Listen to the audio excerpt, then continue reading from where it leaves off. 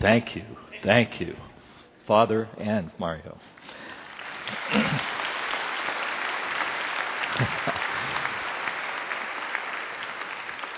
I feel a little off kilter here today, but our scripture reading today is found in 2 Corinthians.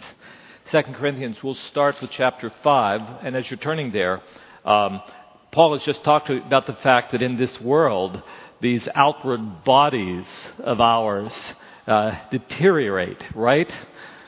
And they groan and long for something better. But the inner being for us as believers grows to be stronger and stronger. It's this until someday everything is going to be whole. Well, as we come to the reading today, there's a metaphor used here for this earthly tent being the body and the one that God is going to have when He's for us.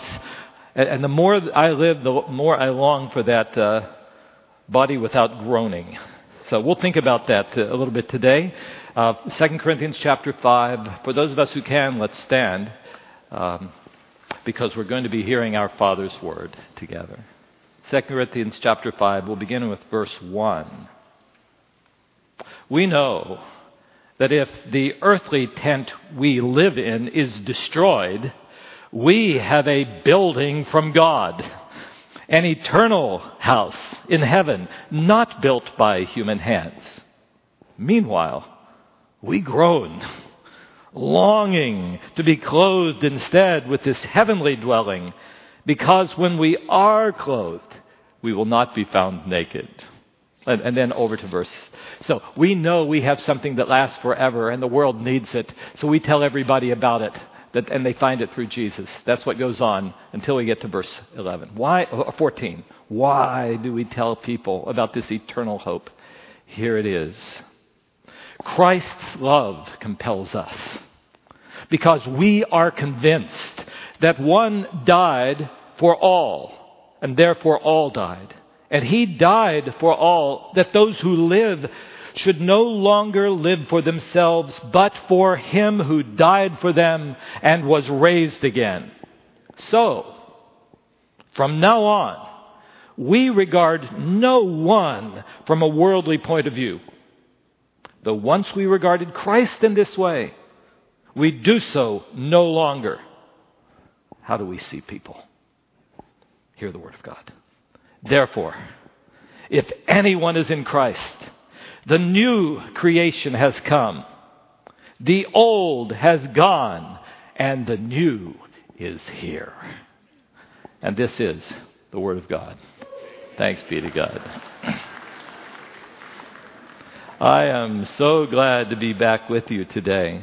Some of you know that I was gone for 2 weeks to China, and I'll tell you, God worked in ways that were so powerful. Really beyond anything I've ever experienced. So I was sort of on a spiritual high. And then I came back. And last weekend, I was called away for a very different reason.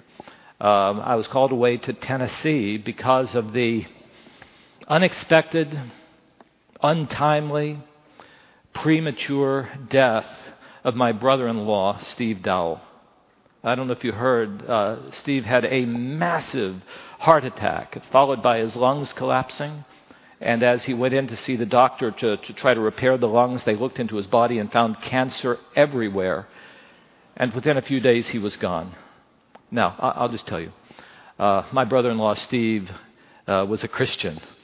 So I believe and we believe that death is not the end of things. We are going to see Him again. We believe that. I want to tell you that. So, for those of us who believe in a resurrected Jesus, that lasting sting of death has been taken away. But let me just tell you something too, and I think, if we're honest, we're going to admit this, that as my sister was struggling, and as we were struggling with next steps and survival and how she's going to live, it sure feels like there's still a lot of stinginess around. Do you know what I mean? I mean, we have a hope, but that doesn't take away the sorrow. Paul would put it so well, we sorrow, but it's always a sorrow with a hope. You know, so over this past week, as I walked with my family through these events, I had a lot of time to do what the Bible tells us. There's a word that's often translated consider. Pull back and consider what you truly believed. So I've been considering what the Bible has to say about the many trials, the many imperfect things that are a part of this world. Because, you and I believe that when God created His world in Genesis 1 and 2, it was perfect. It was good, He said. Even got to the point of being very, very good. Then, of course, later we recognized that when people walked away from God, everything was affected. Everything was affected. The sin sort of set in this ever-deteriorating cycle downward so that everything in our world and in our lives is affected by evil and what is wrong. And so we struggle while we're here in this imperfect world in every way because it's all affected by the imperfection that is here.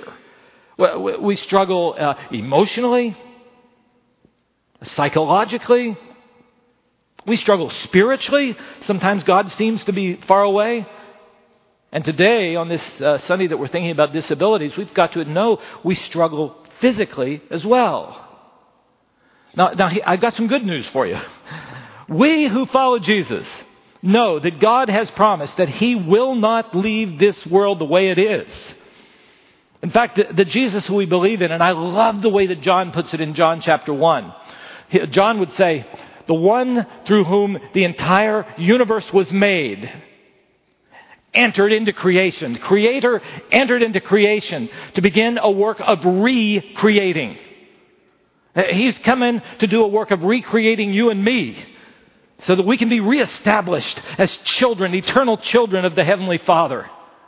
And He is going to do a work in this world that when He is done, it's not going to have any more massive heart attacks. It's not going to have any more disabilities. There will be no more shootings down at LAX. There will be no more debt. Hallelujah. Everything will be made right.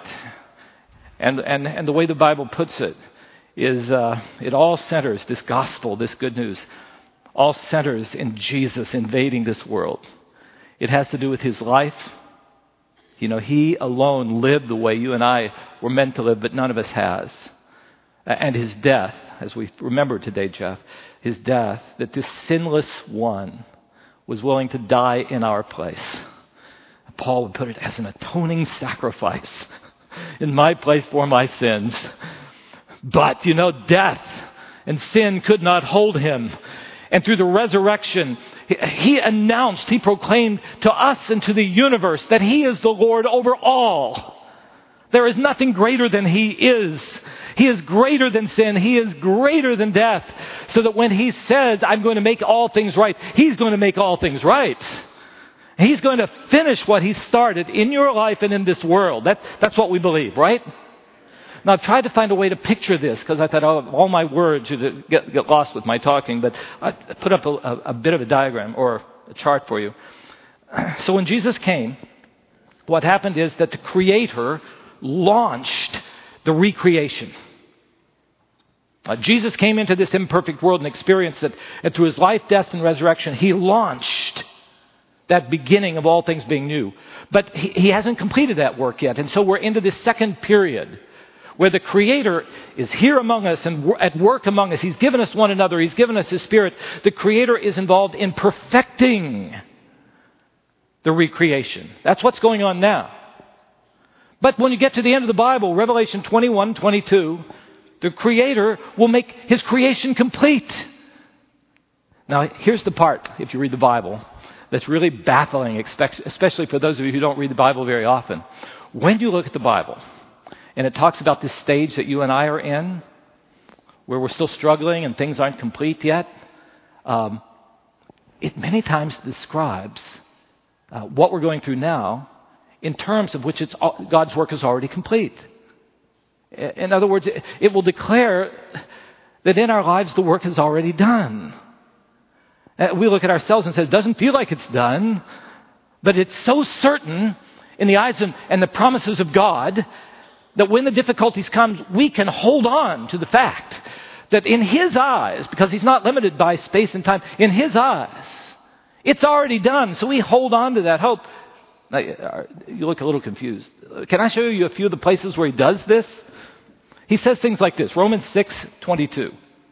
You have been set free from sin when you're in Christ. I'm telling you, it's been declared.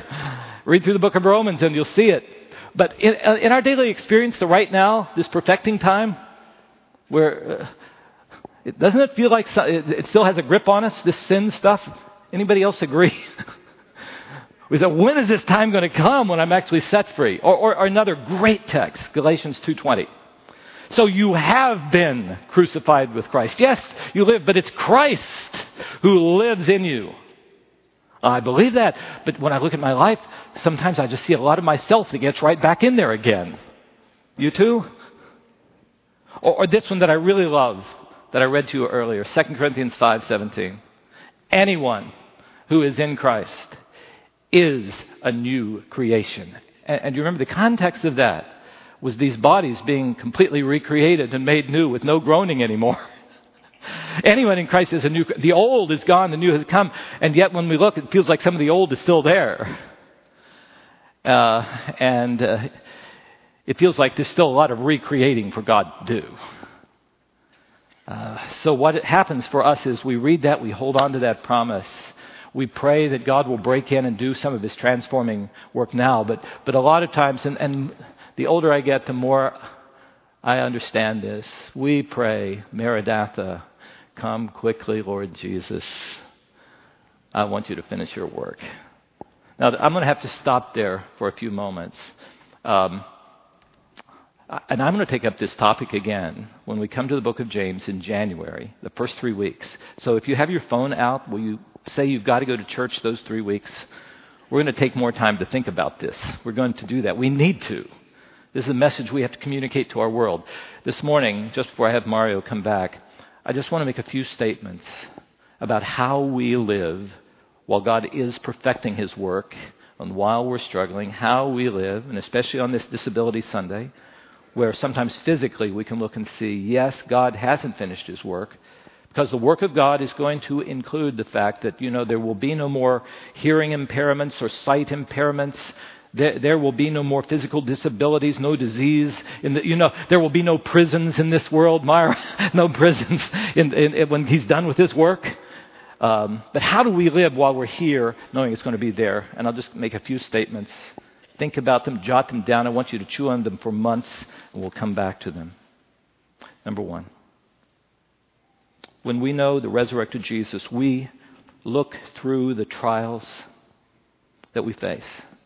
Always look through them and keep our eyes fixed on the promised recreation. When we come to church, we pray diligently, fervently, that God will heal, reconcile, restore. And many times we see His miraculous work now, but sometimes we have to wait. Sometimes we have to wait. And while we wait, we fix our eyes on this Jesus who experienced death. We fix our eyes on Him and the promise that all is going to be made new, and you and I live with hope in the light of His promise. Number two. You want me to say more about that, don't you? I won't. Number two. While we consider. So James 1, other places, I love this word. We pull back and we consider. We think about this. We say, do I really believe this? We consider what God has said about our future in the light of what we're experiencing now. And I'll tell you one thing I do is when I'm considering, I ask myself, do I really believe, God, that you are going to do what you say you're going to do? That you're going to make all things new? Do you remember when Jesus said, I've got to die? John 13:14. And Peter, Philip, and Thomas said, no, we have a better idea. This death stuff's a bad one. And Jesus turned to them. Remember what He said? You believe in God. Trust me. I know where I'm going. I know what I'm doing. And I'm doing it for you. Trust me. And so we pull back and consider. I saw Pastor Waybate talk about this time out here where recreation is complete. We consider whether we really believe in God. I'll just tell you, He's worthy of your trust. 3. Then we make a conscious decision. And this conscious decision is a decision, will I trust God or not? And I've talked to you about this, an intentional, conscious decision to trust God. I mean, we want everything right now. God's word is going to come and promises us it will be. And again, the will be of what God's going to do is so certain that He speaks of it as if it already is. When I came to Jesus the first time, and I'm guessing for those of you who are believers with me, you had this time when you become so aware of the sin in your own life, and then you come and you say, hear that God say, I love you with an everlasting love. Jesus says, I give my life for you. If you'll simply entrust your sins, turn from your sins, repent of your sins, and trust me as your Savior, I will cast your sins as far as east is from the west. Do you remember that time when consciously, intentionally you say, I believe. I'm going to follow you, Jesus. Well, let me tell you, my experience over these many years is that we not only start this walk with God by faith, we live it daily by faith. And it involves many times of these conscious, intentional decisions. Lord, I will trust you. And one of the reasons you need to come in here is because I think often when we come together, you come to say, do I really believe and will I really trust God? We make a conscious decision to trust the Lord. Number 4. And while we trust Him, we choose to live in faith and obedience while God is finishing His work. He says, don't forsake coming together and meet. We're not going to forsake coming together and meet. We read Him say, stay away from sin. We're going to say, Lord, I need your help. But I'm going to by your grace and through your power. I love the way Paul puts it in Ephesians 5:8. Again, one of these statements, you once were darkness, you now are light. You say, but I still feel the struggle with darkness. And he says, here's what you've got to do. Live as the children of the light. We make a commitment to live by faith and in obedience to Him. And finally, and this may be the hardest point for you to really come to grips with, while we're waiting for that work to be complete, we find joy in the trials. Because we trust God and we know that He's not a random thing when you and I go through a tough time. That trial is a part of what God is doing to finish His work. James 1 will put it, we allow all those trials to have their perfecting work. That God uses the difficulties and challenges we have when we learn to trust Him, either to do a work in us to complete it, or through us to do His work in others or in this world. We find joy saying, Lord, use it. I don't want it. Take it away. But if you're going to leave it there, I'm going to trust you, obey you, use it. I'm going to stop there for now because I think Mario Ferrante has a whole lot more that he can say practically about this than I can on this weekend. Mario, you're already up here. Why don't you come over my way? You want to be on this side or this side? Oh, this side. All right. You've already met Mario this morning. Mario, one of the great things about Lake Avenue Church is, the greatest things. The Jesus who's the Lord here, the greatest thing. And then another great thing is the people. And Mario, I've always loved, but this last week for the first time, Mario and I really had some time to sit down. It was a great time of fellowship in my office, Mario, and I wanted Mario to share with us just a little bit of his perspectives on living life in this world, even while there are some things that are not yet perfect. Mario, you come up in a wheelchair, and that's not a new phenomenon, is it? No. When did that start? Well, I contracted polio at the age of 8 months, and I was one of the last polio patients, and I was taken away from my family. The health department came in and removed me and put me in a city about 3 hours away because they needed to quarantine me. So they did that back then. I didn't know that until you talked to me about that. Yeah. So I was quarantined at a crippled children's hospital, and my family would come once a week. My parents were ministers, and after the Sunday service, they would drive to our crippled children's hospital and visit me. And that was the only time they could come, was once a week. My siblings weren't allowed in. So I was there several years. It was an interesting time because I was, there was an attempt made on me for a mercy killing by a nurse. She had gone through and pulled all the babies off the top bunks. And I was on the fourth bunk and just threw us to the ground. And so I survived that. So that prolonged my stay. But God's Spirit was still moving. The great light heavyweight champion of the world at that time, Archie Moore, came through to that hospital to visit all the crippled children. And I was chosen to have breakfast with him, and I sang for him, Jesus Loves Me. And so my mom had apparently taught me that even during that time.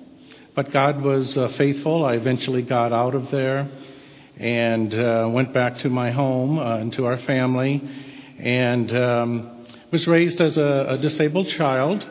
Was bullied quite a bit until I was about 10 years old.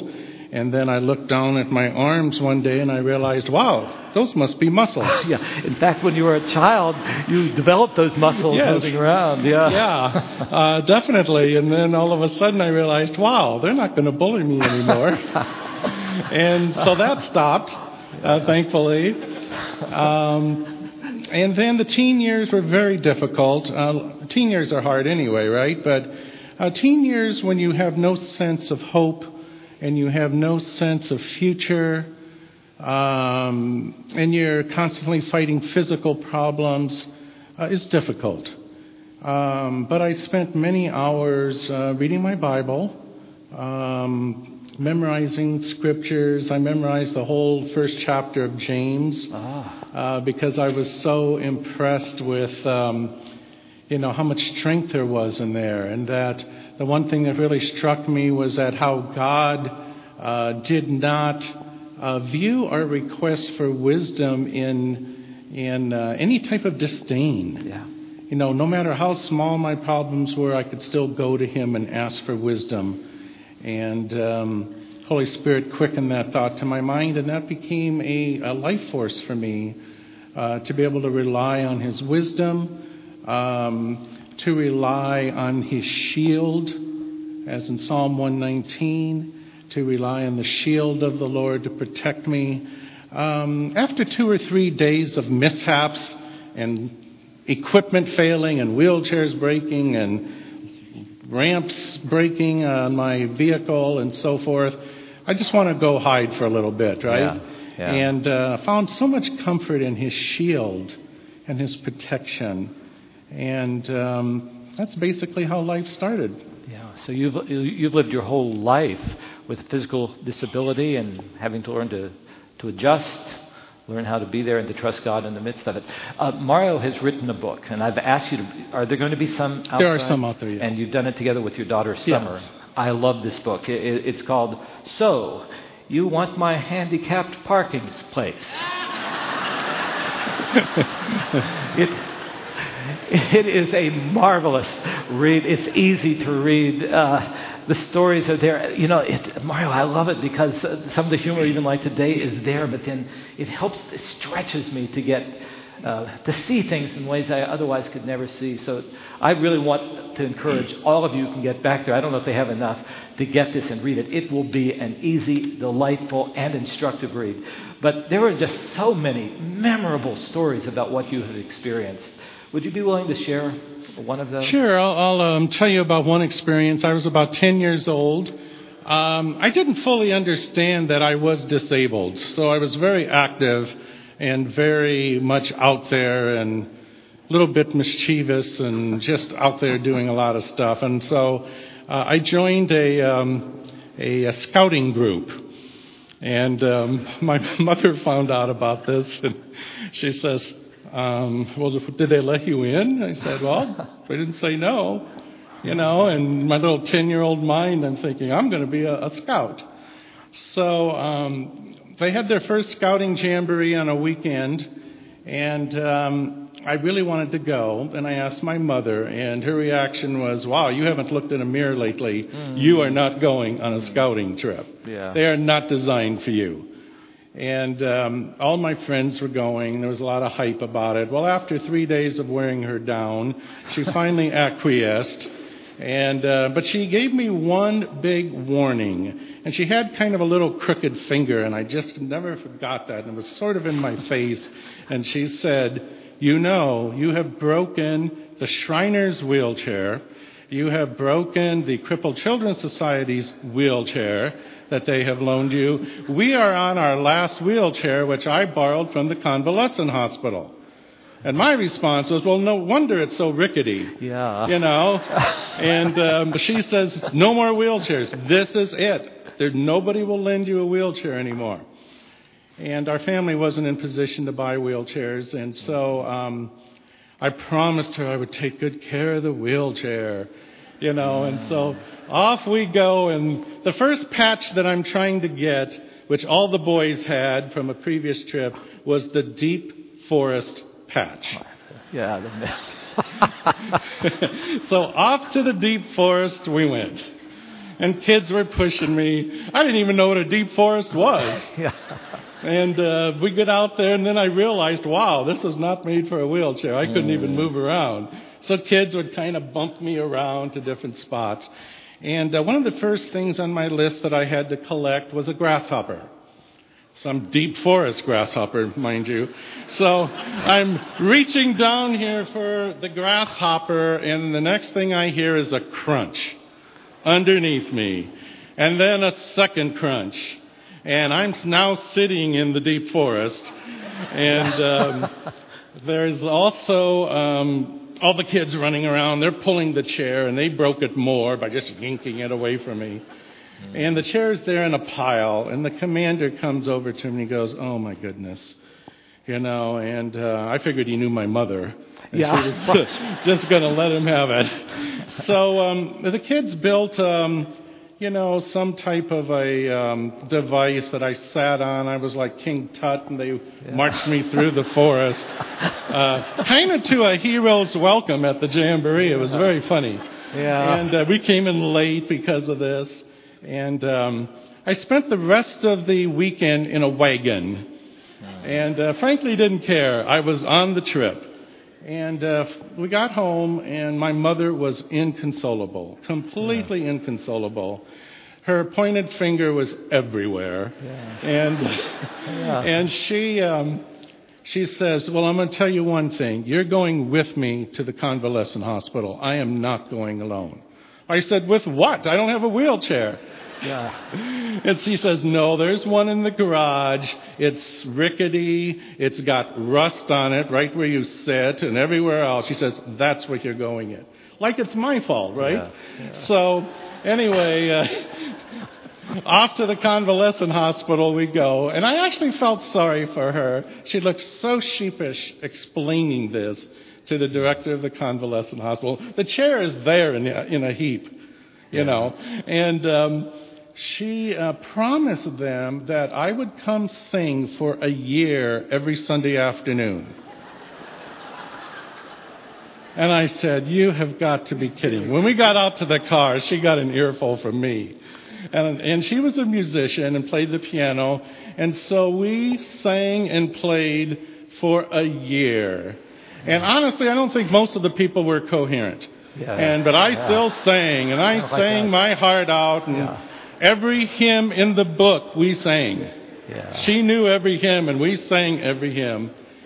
And it kind of all came around about 6 to 8 years later. About 8 years later, I went to college. I couldn't get my first job. I could not get a college job, and I was trying to support myself. And I noticed the local funeral home near the college needed a singer, and I went in there and sight read And Mort the mortician, that was his name, Mort, comes up to me. Seriously, that was his name. Yeah. And Mort comes up to me and he says, "I cannot believe how many hymns you know." There we go. I said, "That's a long story." Yeah. That is amazing, Mario. Now, the joy in the book is evident, but at the same time, there have been really many, many times of discouragement, too, haven't there? Definitely. I mean, you cannot live 60 years as a disabled child, teen, adult without moments of discouragement, if not depression at times. Just over feelings of hopelessness or solutions you need or how to build a future for yourself. I became really reliant on Jeremiah 29, a life verse for many of you as well, that God did not make me to fail, and that whatever came across my path, He would give me the strength and the wisdom to be able to do it. And that included ministry. I really wanted to minister. Being in a minister's family, that was indoctrinated into us early. And so that became really important to me, to give back to my local church, give back to Christ. And the Lord has been so faithful in providing solutions all these years. And what you talked about, Pastor, with the joy, there's been just so many moments of joy.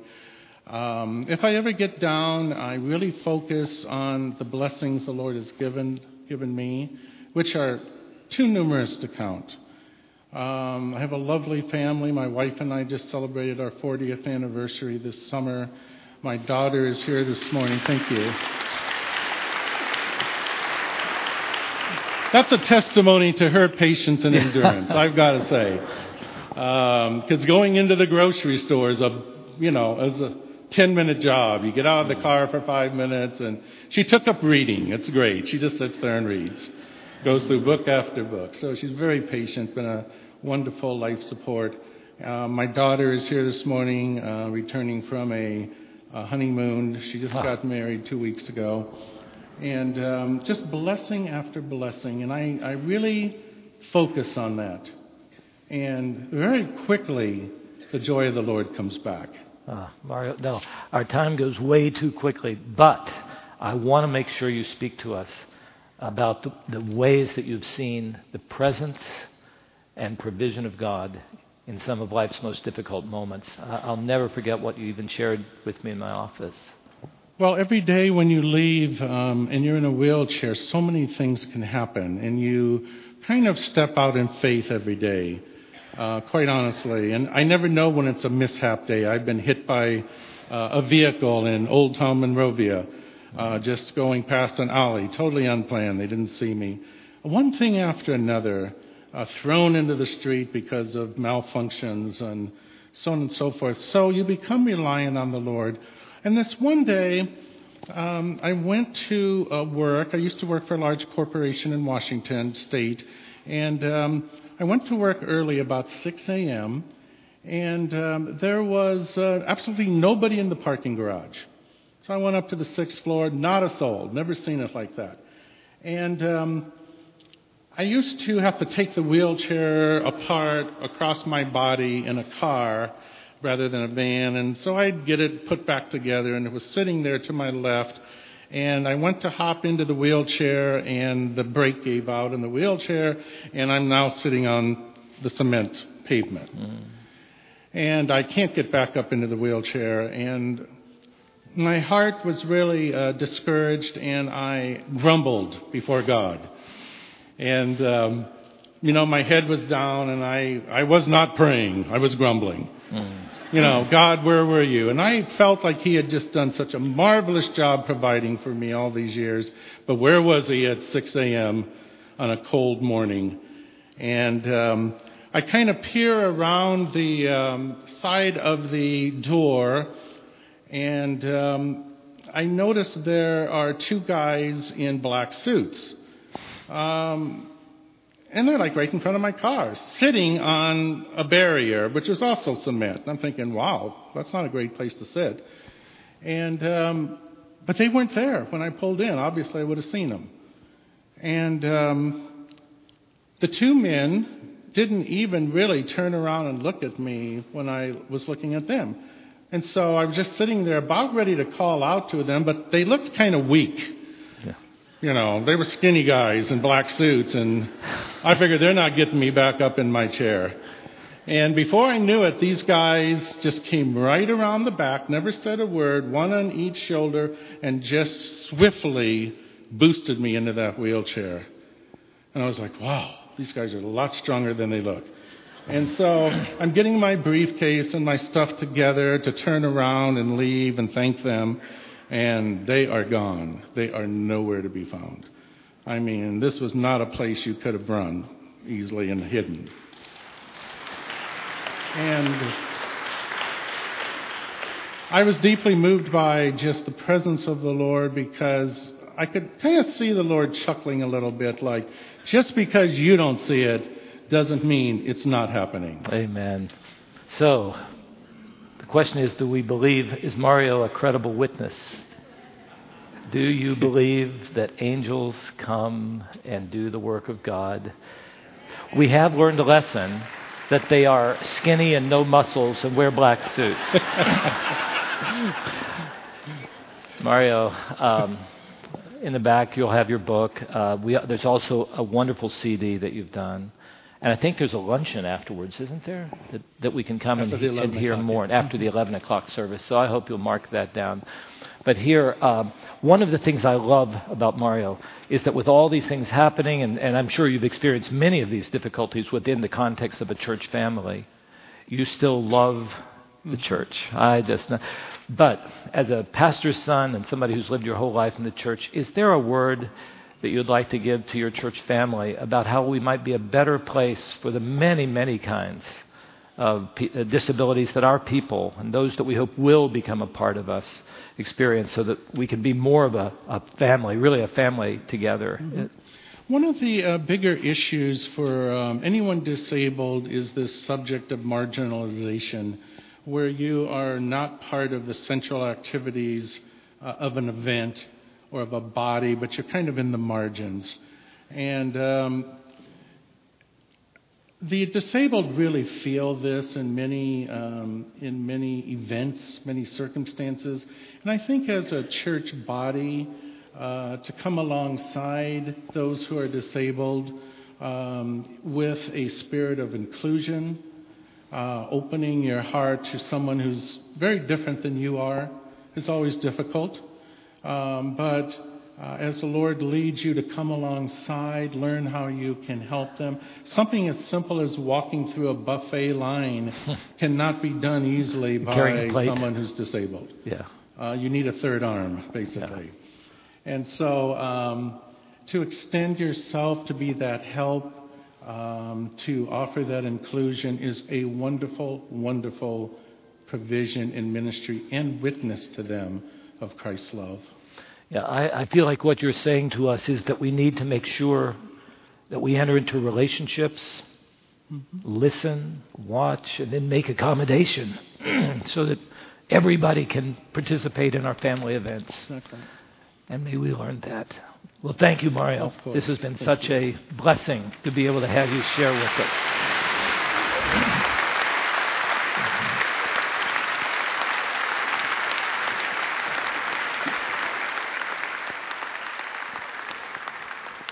You can imagine there are about 50 more things I wanted to talk with Mario about today.